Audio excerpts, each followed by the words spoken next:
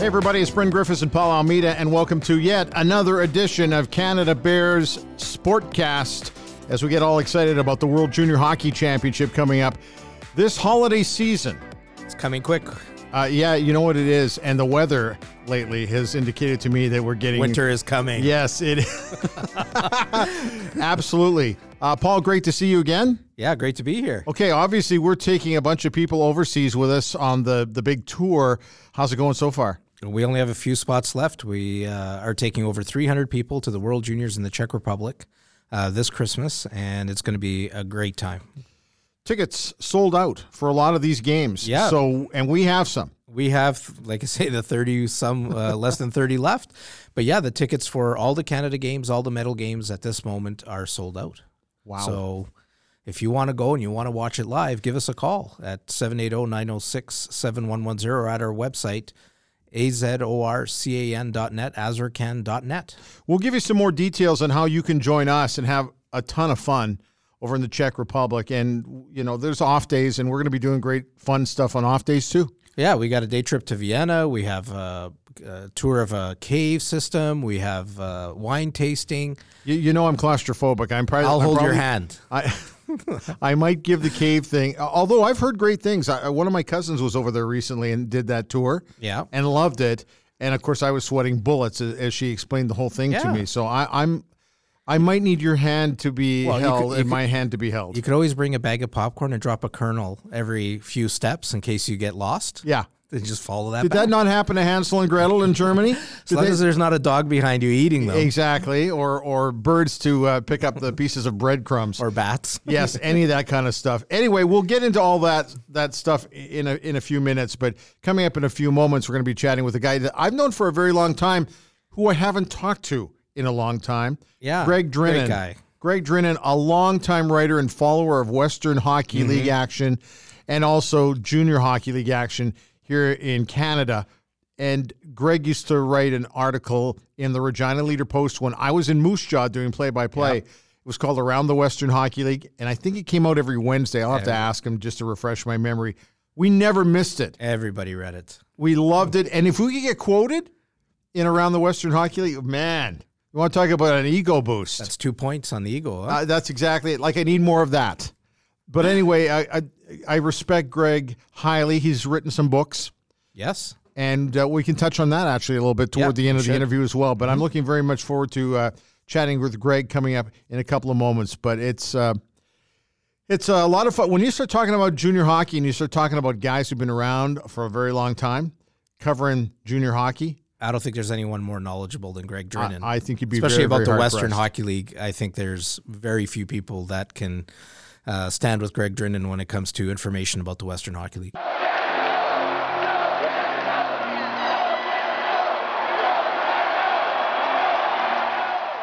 Joining us from Kamloops, BC, Greg Drinnan. Oh my God, it's been such a long time since we chatted. Well, I've been in Kamloops for going on 20 years. So, 25, 26, 27 years, something like that. Greg, how long were you covering junior hockey? Because it just seems like it was forever, and I mean that with the deepest respect. Well, my first 2 years as a sports writer at the Brandon Sun, I covered the Manitoba Junior Hockey League. Went to the Winnipeg Tribune in 1973, covered a little bit of the backup guy with the clubs and the Monarchs. Went to Brandon in the fall of 1978, specifically to be the beat guy on the Wheat Kings. That was the team Dunk McCollum took the Memorial Cup with the McCrimmon boys, Brad and Kelly McCrimmon, and the Prop Ellis and Boschman line. So from the fall of 78, pretty much right through until the Daily News folded here in January 2014, writing for a newspaper just about every day about hockey. And then after the newspaper folded here, my blog had started in I think it was 2007. So I just pretty much moved my writing onto my blog and wrote that up until a few weeks ago when I decided to move on from hockey, and now I just write pretty much about kidney-related stuff on my blog, my wife having had a kidney transplant. between Brandon and Kamloops, a rather sizable stop in Regina, too, with the Pats. Yeah. I was in Regina for 17 years. The last 12 as sports editor, so did a lot on the Pats.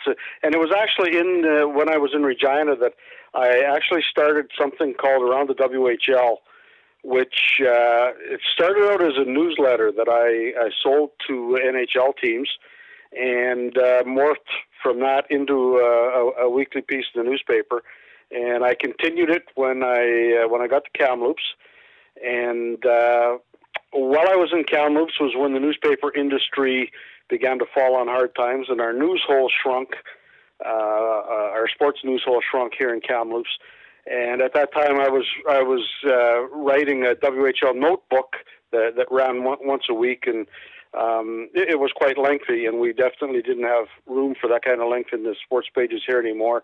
And that's when blogs were just starting to become a thing, and I decided, well, what if I just transferred from that to the internet? And that's basically how my blog started. Paul and I were chatting before you joined us about Around the Western Hockey League. I can't remember. What day did it come out on? Do you remember? Was it Wednesday at the Leader Post? Yes, I used to send it out. To NHL teams on Tuesday afternoons, and it would be in the Wednesday paper. And Rob Carney and I always used to get very excited if we could find a way to get quoted. And, Brother Love. Yeah, I know. Rob Carney in his white suit. We had our goal when we were doing Warrior games when I was there was we wanted to. We were in a hot rockin' radio station, CHAB at that time, and we wanted the broadcasts to fit in with the style of the radio station. So we listened to what Kevin Gallant was doing at CKRM in Regina, and we said, we can't do it like that. Kevin's got that down. Or we'd listen to Roger Millions up in Saskatoon on CFQC, or Morley Jager, up in Prince Albert. Anyway, we decided we wanted to go a completely different direction, and that's the way we went. So if we could get quoted in your column, we always thought that was about as high, if that was about as high an honor as we could achieve. And we were able to get in there a few times. It wasn't hard. I had lots of room.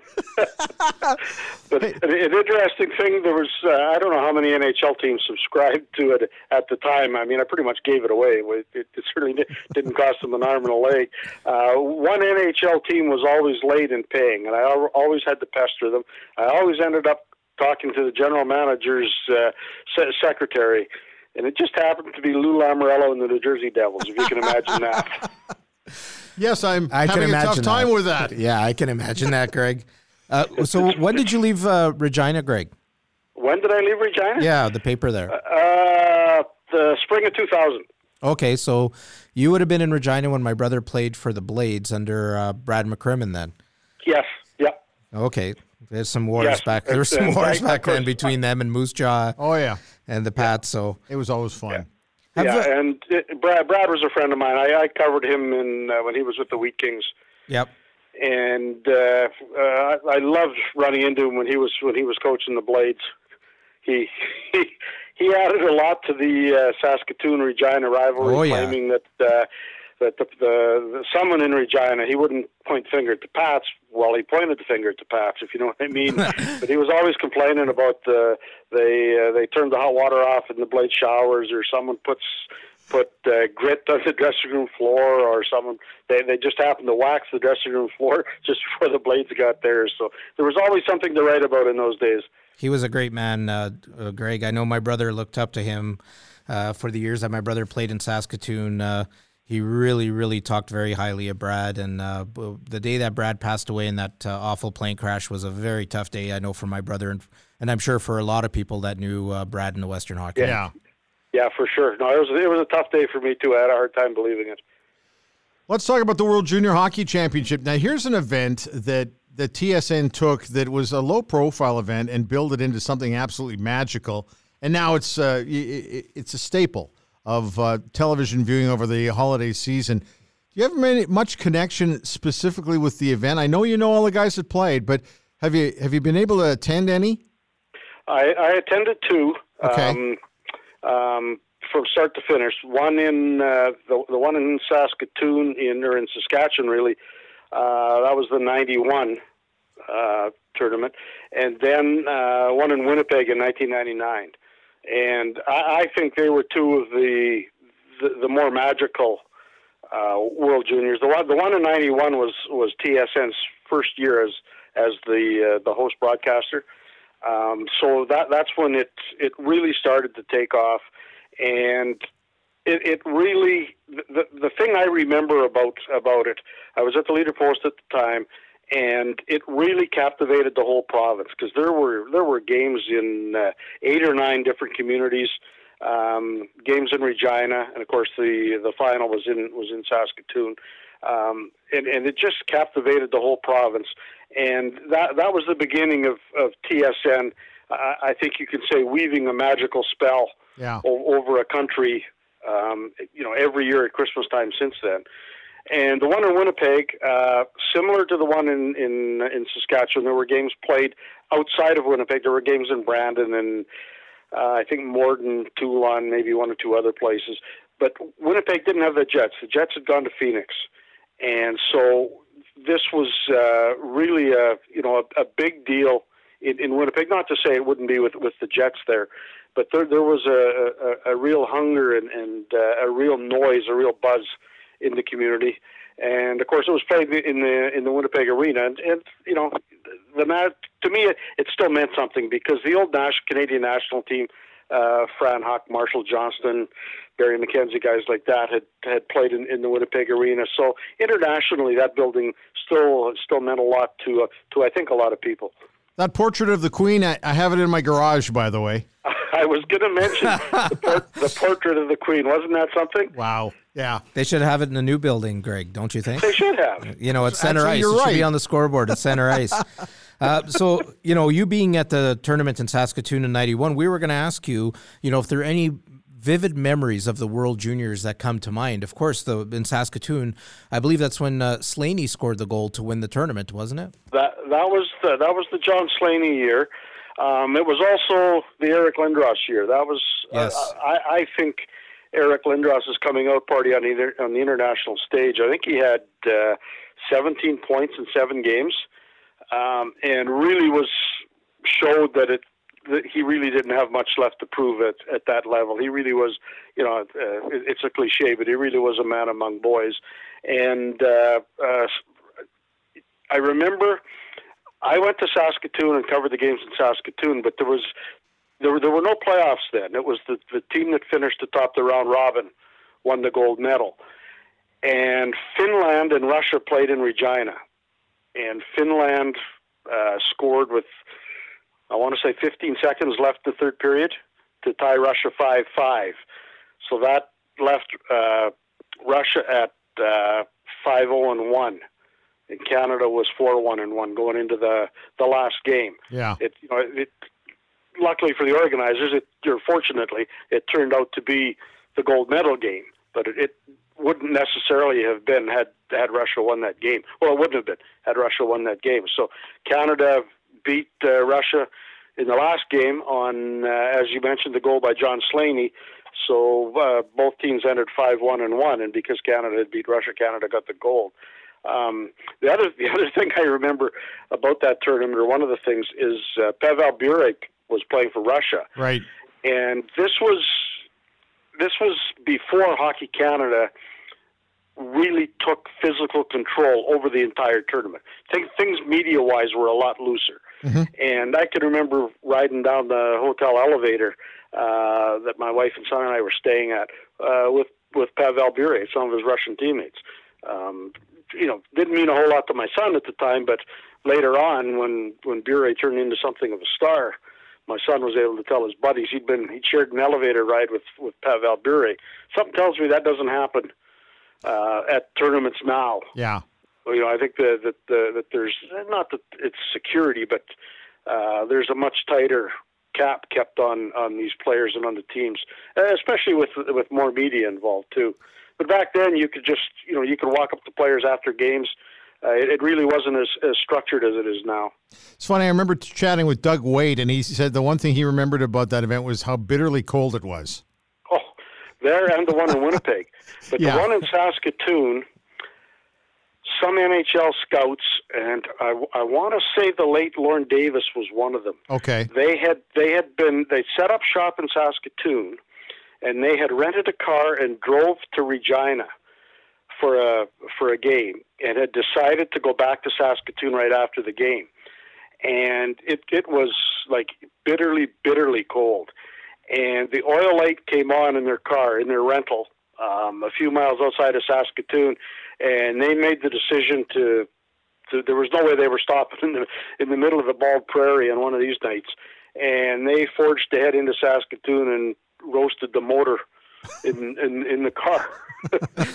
So, Well, but I remember, it was bitterly cold with the bitter wind. Yeah. And it's funny because the same thing happened in Winnipeg at the '99 tournament. It was a Portage and Maine winter. It really was. I was chatting with Theron Fleury not long ago, and we catch up maybe once or twice a year, and we were chatting about, because I'm going over to the Czech Republic, and Piestany's just across the border. And we started talking about that, and he says now he's got a few regrets about a few things he said and did. But one of the things that was very memorable about that event was the day it happened, because that was the same day that you were probably with me and others in Swift Current. We were at the memorial for the Swift Current Broncos after their horrible bus accident. We'd heard about this punch-up in Piestany coming back into Moose Jaw from Swift Current on the radio, and we all immediately assumed that Theo Fleury and Mike Keane were involved, and of course they were. But that was a real surreal time, and to hear about that event after going through such an emotional, tough event in Swift Current, that was a tough day. It's a memorable day for me. I remember when I heard about the Piestany thing, I remember laughing. And I think it was because the Swift Current thing, the bus accident, I was so tense, uptight, whatever you want to call it, down in the dumps over that. Yeah. And I heard about the Piestany thing, and I remember I just burst out laughing. Not that I thought it was funny, but for some reason it just gave me a real sense of relief. And then, of course, when you started hearing the stories of the lights going out, and who was Don Cherry on the air with? Brian Williams? He was on with Brian Williams, yeah. Don Cherry and Brian Williams getting into it on air. And the other thing that I thought of at the time was all the work that the Western Hockey League had done to get that stuff out of its game. And all of a sudden, here it was, something like this happening on the world stage was, really hit home. Well, I've been at that rink, Greg, and I tell you, it's quite something walking in there, especially knowing the history. Was it lit? It was lit at the time. We played a hockey game there, but it's quite interesting when you know the history of what happened there, and then you walk in. It feels kind of surreal when you go into a place like that. And let's not forget, it was also a different world officiating-wise. Oh yeah. It was. You hate to blame the officiating for something like that, but man, that used to be an issue every single year, no matter what the event was. Any international event, it was always an issue. So, kudos to whoever's done so much work to clean up that part of the game. You wouldn't have seen Kevin Minch or Mick Magoo turning off lights at an arena. I could have imagined Mick Magoo just saying to the linesman, well, let's go back, lean on the boards, and let's watch this one. Yeah, let's go get a coffee and wait till it's over, right? Yeah, exactly. Yeah. Or maybe order pizza. Order a pizza, yeah. Well, we'll get to that. We'll get to that soon. So turning to this year's event a little bit, Greg, who's the best Western Hockey League player you have ever seen? The best Western Hockey League player I have ever seen? Forward, I'd have to say Brian Propp. Wow. I don't know that I have ever seen a player who needed to score and loved to score as much as Brian Propp did. Okay. He just had to score. Theo Fleury was right there too. I remember one season in when I was in Regina, when Theo was in Moose Jaw, Joe Sakic was in Swift, and Mike Modano was in Prince Albert. Yep. I don't think I've ever seen more really good hockey games that with those guys. I go to Moose Jaw and watch those guys all the time, and it was just amazing. Is there a guy, Greg, that maybe went to the World Juniors and really surprised you by how he played at that tournament versus how he played in the Western Hockey, either good or bad? Maybe Brad Stewart. The year in Winnipeg. Yeah. I mean, he was a good, don't get me wrong, he was a good defenseman. But, of course, I'd watched him quite a bit in Regina, and he went to Winnipeg, and there was a lot of buzz about him being traded. Of course, with the WHL trade deadline arriving shortly after the World Junior every year, there's always buzz around, or generally buzz around some of those players who were there. And I really thought, despite all that, he elevated his game. He played his role, the role they wanted him to play, which was a bit more defensively than he was asked to play in Regina. And I just thought, of the players, certainly of the players I was familiar with, I really thought that he'd elevated his game. Now, the Western Hockey League has been noted for many years for providing a lot of the best defensemen for the Canadian national team at the World Juniors. There was a young gentleman by the name of Bowen Byram out of Vancouver that was drafted quite high last year by the Colorado Avalanche. Do you think his game is well suited for the international game? Yes. Okay. I think his game is well suited for the NHL. I'll be really interested to see if Colorado keeps him. That was going to be my Joe next question: Sakic, is do you think he makes it to the general World Juniors? manager, as much as anybody, knows the importance of not bringing these guys up to the NHL too early to certainly not to keep them for the whole season. But what I saw of Bowen Byram last season really dazzled me, and the thing that really stood out to me was the way he makes all the players around him better. What was the kid's name? Kanak Liepert was his blue line partner, and he's an NHLer playing with Bowen Byram. It'll be interesting to see how he is this year if Byram happens to stick in the NHL. But I can't think of one aspect of the game that Byram can't play, and to put him on the big ice and give him a little extra room, I think would just make him even that much better, because his vision and his puck skills are off the chart. I've heard that he's the best defenseman to play in the Western Hockey League since Scott Niedermayer. Is that too much praise or accurate? No, I think that's fair comment. I saw him quite a bit last season, and he really blew me away. And I think you also have to give Jamie Heward some of the credit for that. Whoever's decision, and I assume that it was Michael Dick, the Vancouver head coach, it was his decision to go out and get Heward bring him in from the. He'd been with the Swift Current Broncos, and Jamie, of course, a defenseman with Regina who went on to play in the NHL, has become quite a junior hockey coach. And Michael Dick brought him into Vancouver to work with his defenseman, and you know that Heward spent a lot of time working with Bowen Byram, and the season the kid had last season was really, really good. Greg Drinnan joining us today from Kamloops. Is it fair? Our Canadian goaltenders seem to be being dumped on I'm going to say the last 10 years. Everybody says, I like the team. I'm not sure about the goaltending. It always seems to come up. Do you think that's a fair assessment, or are we just putting too much pressure on those kids? I think we put too much pressure on the kids. The stuff about the Canadian goaltenders, I think it's just wrong. There are goaltenders out there. There are good goaltenders out there. Goodness knows there's enough goaltending coaches and consultants out there that just get off them and leave them alone and let them play. We always forget. It doesn't matter what position it is. We always often forget that they're teenagers. And to put them under that kind of pressure, especially the goaltenders, it really isn't fair. Canada has never gone into these tournaments with bad goaltending. I mean, it's gone into the tournaments with goaltenders who have won. I mean, the tournament in Winnipeg, Roberto Luongo was Canada's goaltender, and I mean, he was outstanding. And Canada lost to Russia in the final. Yeah, goaltending had nothing to do with losing. And it used to be that if Canada lost internationally, it would be, we better have a symposium on hockey. What's wrong with hockey? Yeah. Now it always seems to be we need to have a symposium on the goaltending. What's wrong with the goaltending? And that to me that's just wrong. Let them play and let's go from there. I'm also a big believer that it's not anything wrong with Canada. It's the rest of the countries are catching up to us, and I love that, quite frankly. Oh, I do too. That's why I was so disappointed. I don't know how many years ago it was when the Canadian Hockey League decided that its teams weren't going to be able to use European or import goaltenders anymore.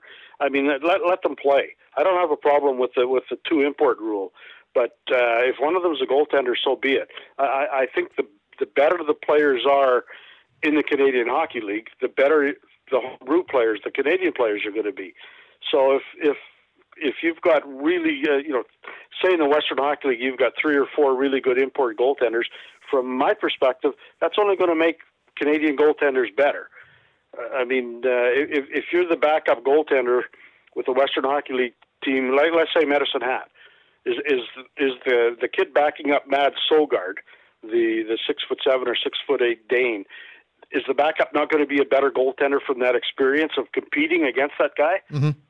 Trying to beat him out of a spot, and that's what sports is supposed to be. Certainly at that level, at the major junior level, it's supposed to be about competition and competing for jobs. So what's wrong with having with management going out, get the best goaltender they can get? If that happens to be an import, so be it, and then let other goaltenders compete to try and beat him out of a spot. So, Greg, I want to bring you back to something that happened a while back. A young Bryn Griffiths was in Moose Jaw, and the Warriors were losing by a substantial score, and all of a sudden he ordered pizza on the air. Do you remember that vividly? I don't think I was in the building that night, but I do remember hearing about it. You have to understand that, and I think Bryn will agree with me, that there was something magical about that building. The Moose Jaw Civic crushed Center, can, yeah, a.k.a. the crushed can. People laugh about it. They really do, because it really, once you were inside, it really did resemble a crushed can. It was a mini Saddle Dome before the Saddle Dome, and I mean there were a lot of junior hockey legends and myths that were born in that building, and the night of the pizza, I would suggest, was one of them. Well, I was under the impression, well, first and foremost, Rob Carney was doing the broadcast with me. He was a longtime voice of the Warriors after I left, but we were on a rock and roll station, CHAB, and we always wanted our hockey broadcast to have a little bit of a edge to it, and it was a bad night for the Warriors. They were just getting hammered, and down at Western Pizza, owned by Wayne and Laverne, they always had the game on, and for some reason I just said, "Are you hungry, Rob? Because they're listening to us. Let's just order." It was an off the cuff comment that we just made for fun, and we laughed it off. And sure enough, they were listening. And they brought the pizzas up in the third period. I think Ed Willis was at that game down the way. He was at the leader post. Yeah, and I think Kevin Gallant was down there doing play-by-play on CKRM, and so we ordered enough for everybody. And of course, we, in our little broadcast location, we were glassed off, and it was a heated booth in an arena that was brutally frigid. I'm sure that Roger Millions told me once that he had to take a penknife to chop through the coffee to get to it because the ice had developed over it. I don't believe that. But it was just a fun place to do a broadcast, and I took a lot of heat because I just kind of went maybe a little bit over the line. But you know what? At the end of the day, the Western Hockey League was just fun. It was entertainment. And if you couldn't be part of it, then it just wasn't going to be the same. And so for us, that was just a fun night. Man, it was a fun league to cover. Still a fun league to watch, Greg. I can remember the night, well, actually it was 2 nights, but one night when the Pats were in there and the fans got on Kevin Gallant and were calling him Mickey Mouse. And for the next game, he went out and got himself the Donald Duck suit and showed up with bodyguards. And he sat in the broadcast booth and called the play of the game while he was wearing the Donald Duck suit. I didn't even notice it. The other thing about that building, you might remember downstairs by the visitors' dressing room, I think it was called the Molson Canadian Breakaway Room. Yeah, or the Jubilee Room. It had a couple different names. But you could go in there and get a beer in the intermission. And back in those days, you could also go in that room and have a cigarette. And all the smoke would rise and make its way over a wall or a divider into the visitors' dressing room. And I often wondered if that was worth 1 or 2 goals a game to the Warriors because they were on the other side of the arena. I never saw it. Hey, you're also talking about players, and you mentioned that was a real special time when you had Fleury, Modano, and Joe Sakic. Those three guys, they never failed to put on a show, but there were some great players at that particular time around that league. It's just a great league, and it still is. Oh, I agree. The key thing about back then was that it was an older league, and so you had more mature players. And of course, the game has changed so much since then. It was a lot more physical back then. There was fighting, but there was a lot more body checking, a lot more hard hitting play along the boards. A lot of that has disappeared. But the skill level among the older players was a lot of times phenomenal. And there were players like I remember in Moose Jaw, a guy by the name of Jerome Bichard, who was as tough as nails, but he could score. And I think that was likely the beginning of the end for the players who couldn't play, just sat on the end of the bench and had 2 or 3 shifts a game. But some of the games I saw in Moose Jaw were really off the charts. And I don't know if people are aware of it, but with Theo Fleury, when a lot of these rinks now have those tunnels on wheels that they wheel up for the players when they exit the ice or come onto the ice. That was a direct result of Theo Fleury in Regina, because the fans would get on Theo, the Weasel they called him. Yep. And when he would leave the ice, he got in the habit of kind of raising his stick over his head and kind of waving it at the fans. He wasn't really trying to hit anyone, but the stick would be up there and the blade would be like trying to tickle somebody's nose. So the next thing you knew, was the Regina Agrodome then. Next thing you know, they brought in these canvas tunnels on wheels, and whenever the visiting team headed out onto the ice or left the ice, they wheeled these tunnels out. So we have Theo Fleury to thank for those. The other thing, too, we had a varied assortment of coaches who were colorful characters and general managers back in those days. Oh, Jerry James. Yeah. Jerry, I still maintain that Jerry James, Theo Fleury owes Jerry James for a lot of his career, because I'm convinced that Jerry is the person who taught Theo Fleury how to use a stick for things other than scoring goals and passing the puck. Well, and I will tell you a quick Jerry James story, because I had him for 1 year in Moose Jaw, and we had gone to Spokane, Washington. We're going to play the Chiefs the very next night, and we're at the hotel a day early, which never really happened around the Western League. And he said, he caught me in the lobby. "What are you doing?" I said, "I'm just chilling." He says, "Come on, I'm going for a walk." And I went, "Okay." So I went for the walk with Jerry, and he had seen on the drive in on the bus that there was an Army surplus store. And so he decided that he wanted to go up and maybe find some attire that he could wear at some point on this trip. And he found one of those German war helmets like Sergeant Schultz used to wear on Hogan's Heroes. Yeah. And he bought it. And I was thinking to myself, oh my God, he's not seriously going to wear this on the bench. And he did. And of course the crowd loved it. It was fun, but you know who really enjoyed it the most? His players enjoyed that. I bet. It was too much fun. It was like he didn't really give a shit. He was going to go out and have some fun, and we can beat these guys. And if they're all watching me, if the fans are all on me and not on you, the more power to them. But we have, Ernie Punch McLean. The list is so long. Doug Sauter was another fun guy that I was. Darryl Lubanicki, general manager up in Saskatoon. Yeah. The color just doesn't seem to be there as much as it used to be, but the hockey's always been great.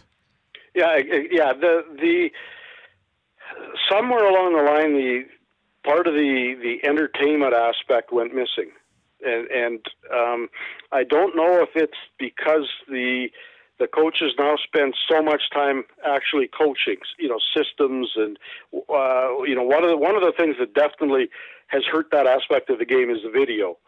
These coaches spend so much time watching video now that they don't have a whole lot of time to do much else. And the other thing too, coaches now don't hold court like they used to. Mm-hmm. Whether it was before a game or after a game or at a practice, after a practice, anything like that. That relationship has really gone missing. And of course, there isn't nearly the media around anymore that there used to be. Right. These teams always used to be the number one show in the marketplace. Edmonton before the NHL, Calgary when Scotty Monroe was there. But that side of the game, a lot of the off-ice entertainment, if I can call it that, has really gone missing. And coaches don't snipe at each other like they used to. And I can remember being at the Brandon Sun. It would have been in 78, 79, and Ernie McLean was bringing his new Westminster Bruins to Brandon. That was the season the Wheat Kings lost 5 games in the entire regular season. And the night before the game, I'm at my desk at the Brandon Sun, and the phone rings, and it's Ernie McLean. Hey, do you want any scoops?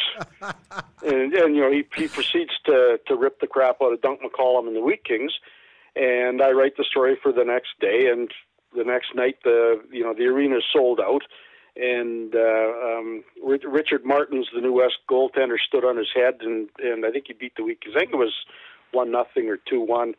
And after the game, the Dunk McCollum was the Wheat Kings coach, and his office was upstairs in what was then called the Keystone Center.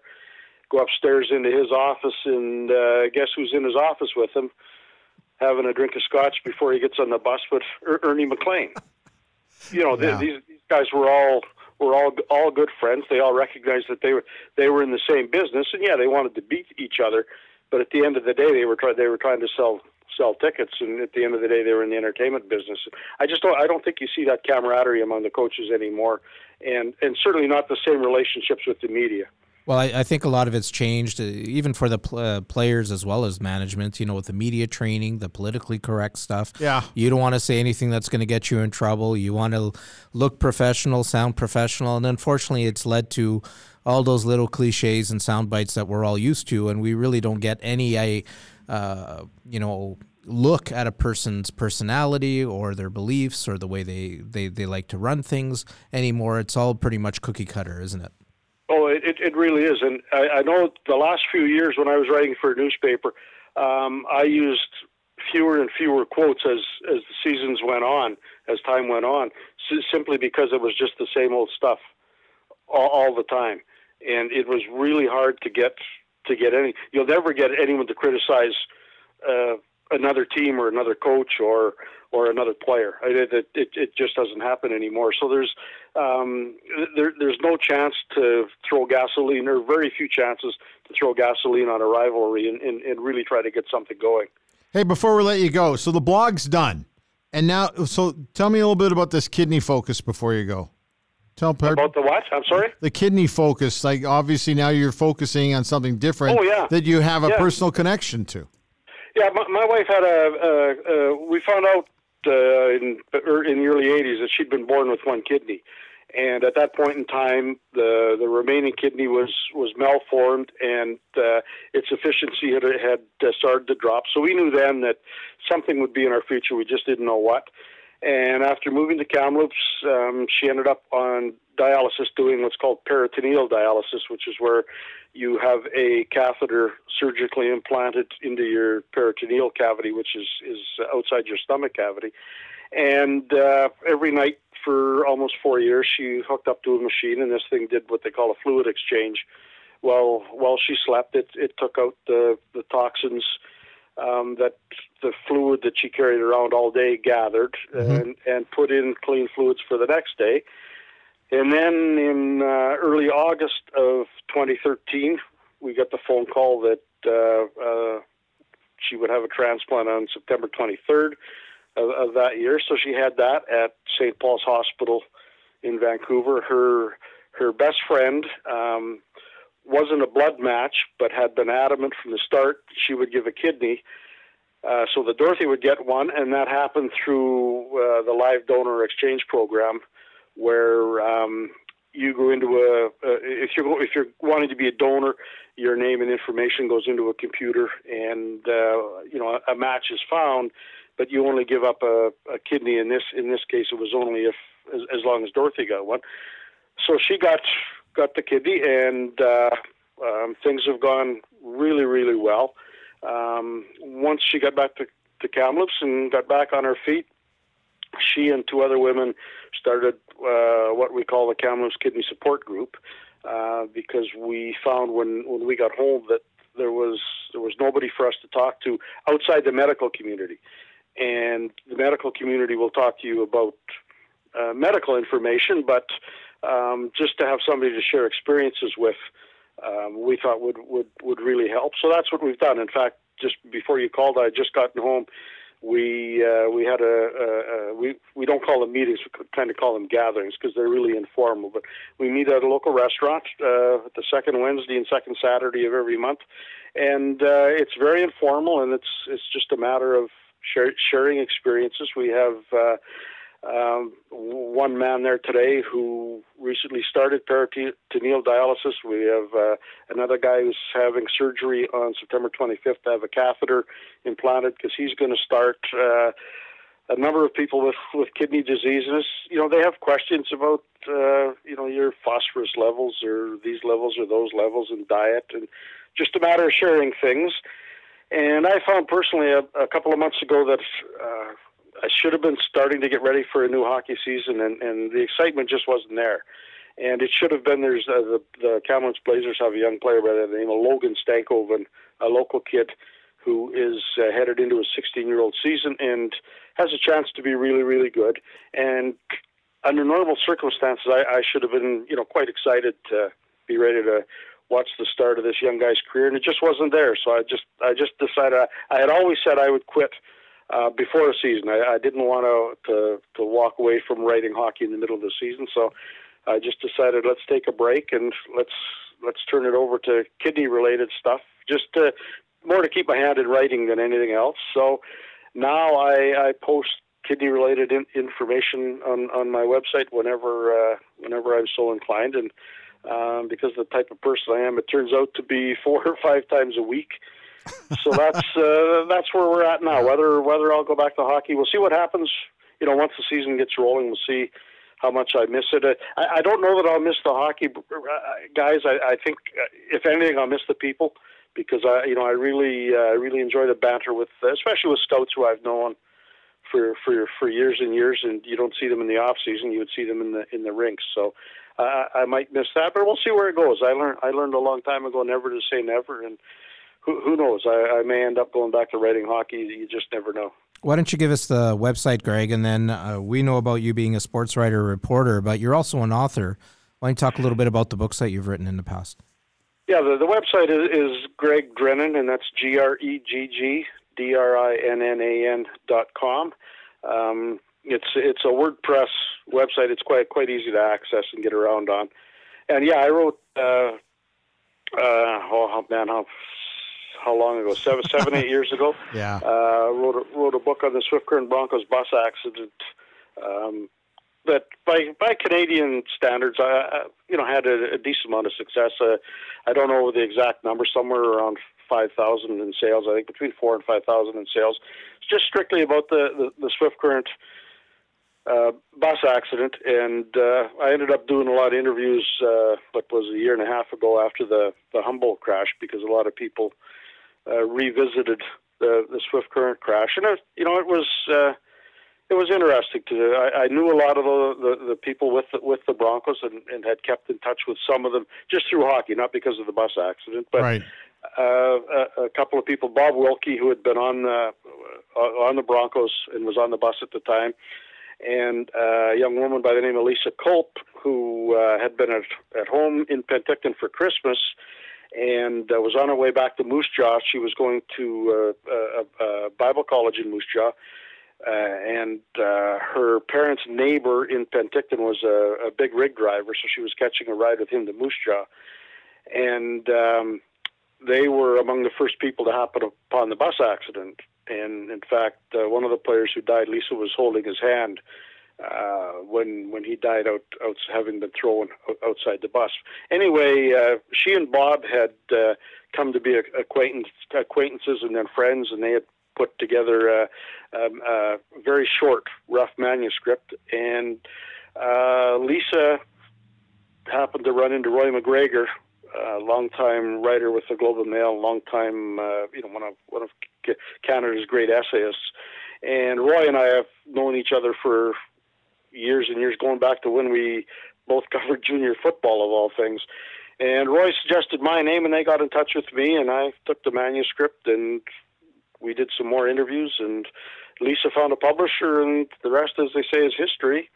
There's still, believe it or not, there's still an outfit out there that owns the film rights. They renew their option every single year. To the best of my knowledge, a script has been written, and they've been trying for a number of years to get financing in place to do a movie.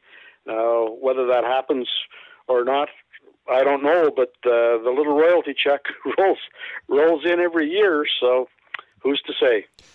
Thanks for your time today. Man, this was great to catch fantastic. up. And, everybody loves the Western League. Well, they love the Canadian Hockey League. Junior hockey is fabulous, and we're very much looking forward to heading over to the World Junior Hockey Championship this year in the Czech Republic. It'll be a blast, and we'll take a sweater with us, and we'll think of you as we're over there. I'll be watching. Up the boards, can't get it out. Slaney blasts one,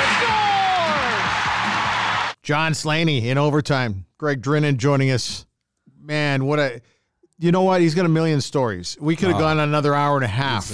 I knew when we were talking about possible guests, I said, Greg Drinnan, and then, you've known him for a long time, and Greg has been on our TSN show when I did it, whenever we talked junior hockey or whenever we did our annual draft show, he would sub in for some guests to pick draft picks from the Western Hockey League, and his wealth of knowledge and the stories that he has, unmatched, I think, and such a nice man as well. When you talk to him, always has time for you, and like I said, just a wealth of knowledge about the Western Hockey League. While I was horribly sad to hear he was going to be shutting down his hockey blog, I was very excited to hear that he was going on to a new adventure that had a real personal connection, and so I felt really good for him.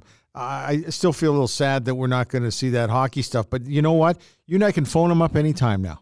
And I would have no hesitation to do that because I just enjoyed the storytelling with him. He was just a fantastic guest today, and thanks for suggesting him. And he's always generous with his time. Absolutely. That's the nice thing about Greg, and, always generous, and always has, an anecdote or a story that when you walk away, you go, I didn't know that. I know. Yeah. Fantastic information. I forgot how far back he went, actually. I forgot about the Winnipeg time and that he started in Brandon, because for me, I kind of picked up Greg when he was with the Regina Leader Post. And the same with me. I never really knew about Greg until my brother played in the Western Hockey League for the Tri-City Americans and the Saskatoon Blades, and then it's like, you start reading because that's how you got your news back then. I know. There was no big stories on the internet. There was no big internet blogs. No, there was no internet at all. No, well, I'm talking when my brother played the late 90s. It was just starting up. Getting rolling. Because I remember trying to listen to my brother play on broadcast.com or some local radio station in Tri-Cities or Saskatoon, and you could barely hear, and it would cut out as soon as he gets the puck every time. We've come a long way. And we've come a long way where now you can just watch the game on the internet anytime. All this talk about junior hockey gets me very excited about this event. Let's quickly tell people once again, we only have a few spots left. Yeah, going a few quick. Spots left at azorcan.net, azorcan.net, or you can give us a call at 780-906-7110. And over 300 people going to be joining us over at the World Juniors in the Czech Republic. Going to be a great time. All the tickets we have for the Canada Games, we have tickets for all the medal games. You're not going to miss anything. Pumped about it. We went way longer today, but it was well worth it as far as I'm concerned. I really enjoyed it today. Thoroughly enjoyable. Okay, thanks for your time. We've got another podcast coming up very soon, so stay tuned. Subscribe. That's right. That way you know that when our next one is out, that you will be able to find us, and you'll be able to listen to us in your car or on your computer or wherever, whatever you're doing. So once again, thanks for joining us. This is the Canada Bears Sportcast. And join us on this trip. We'd love to see you, okay? They're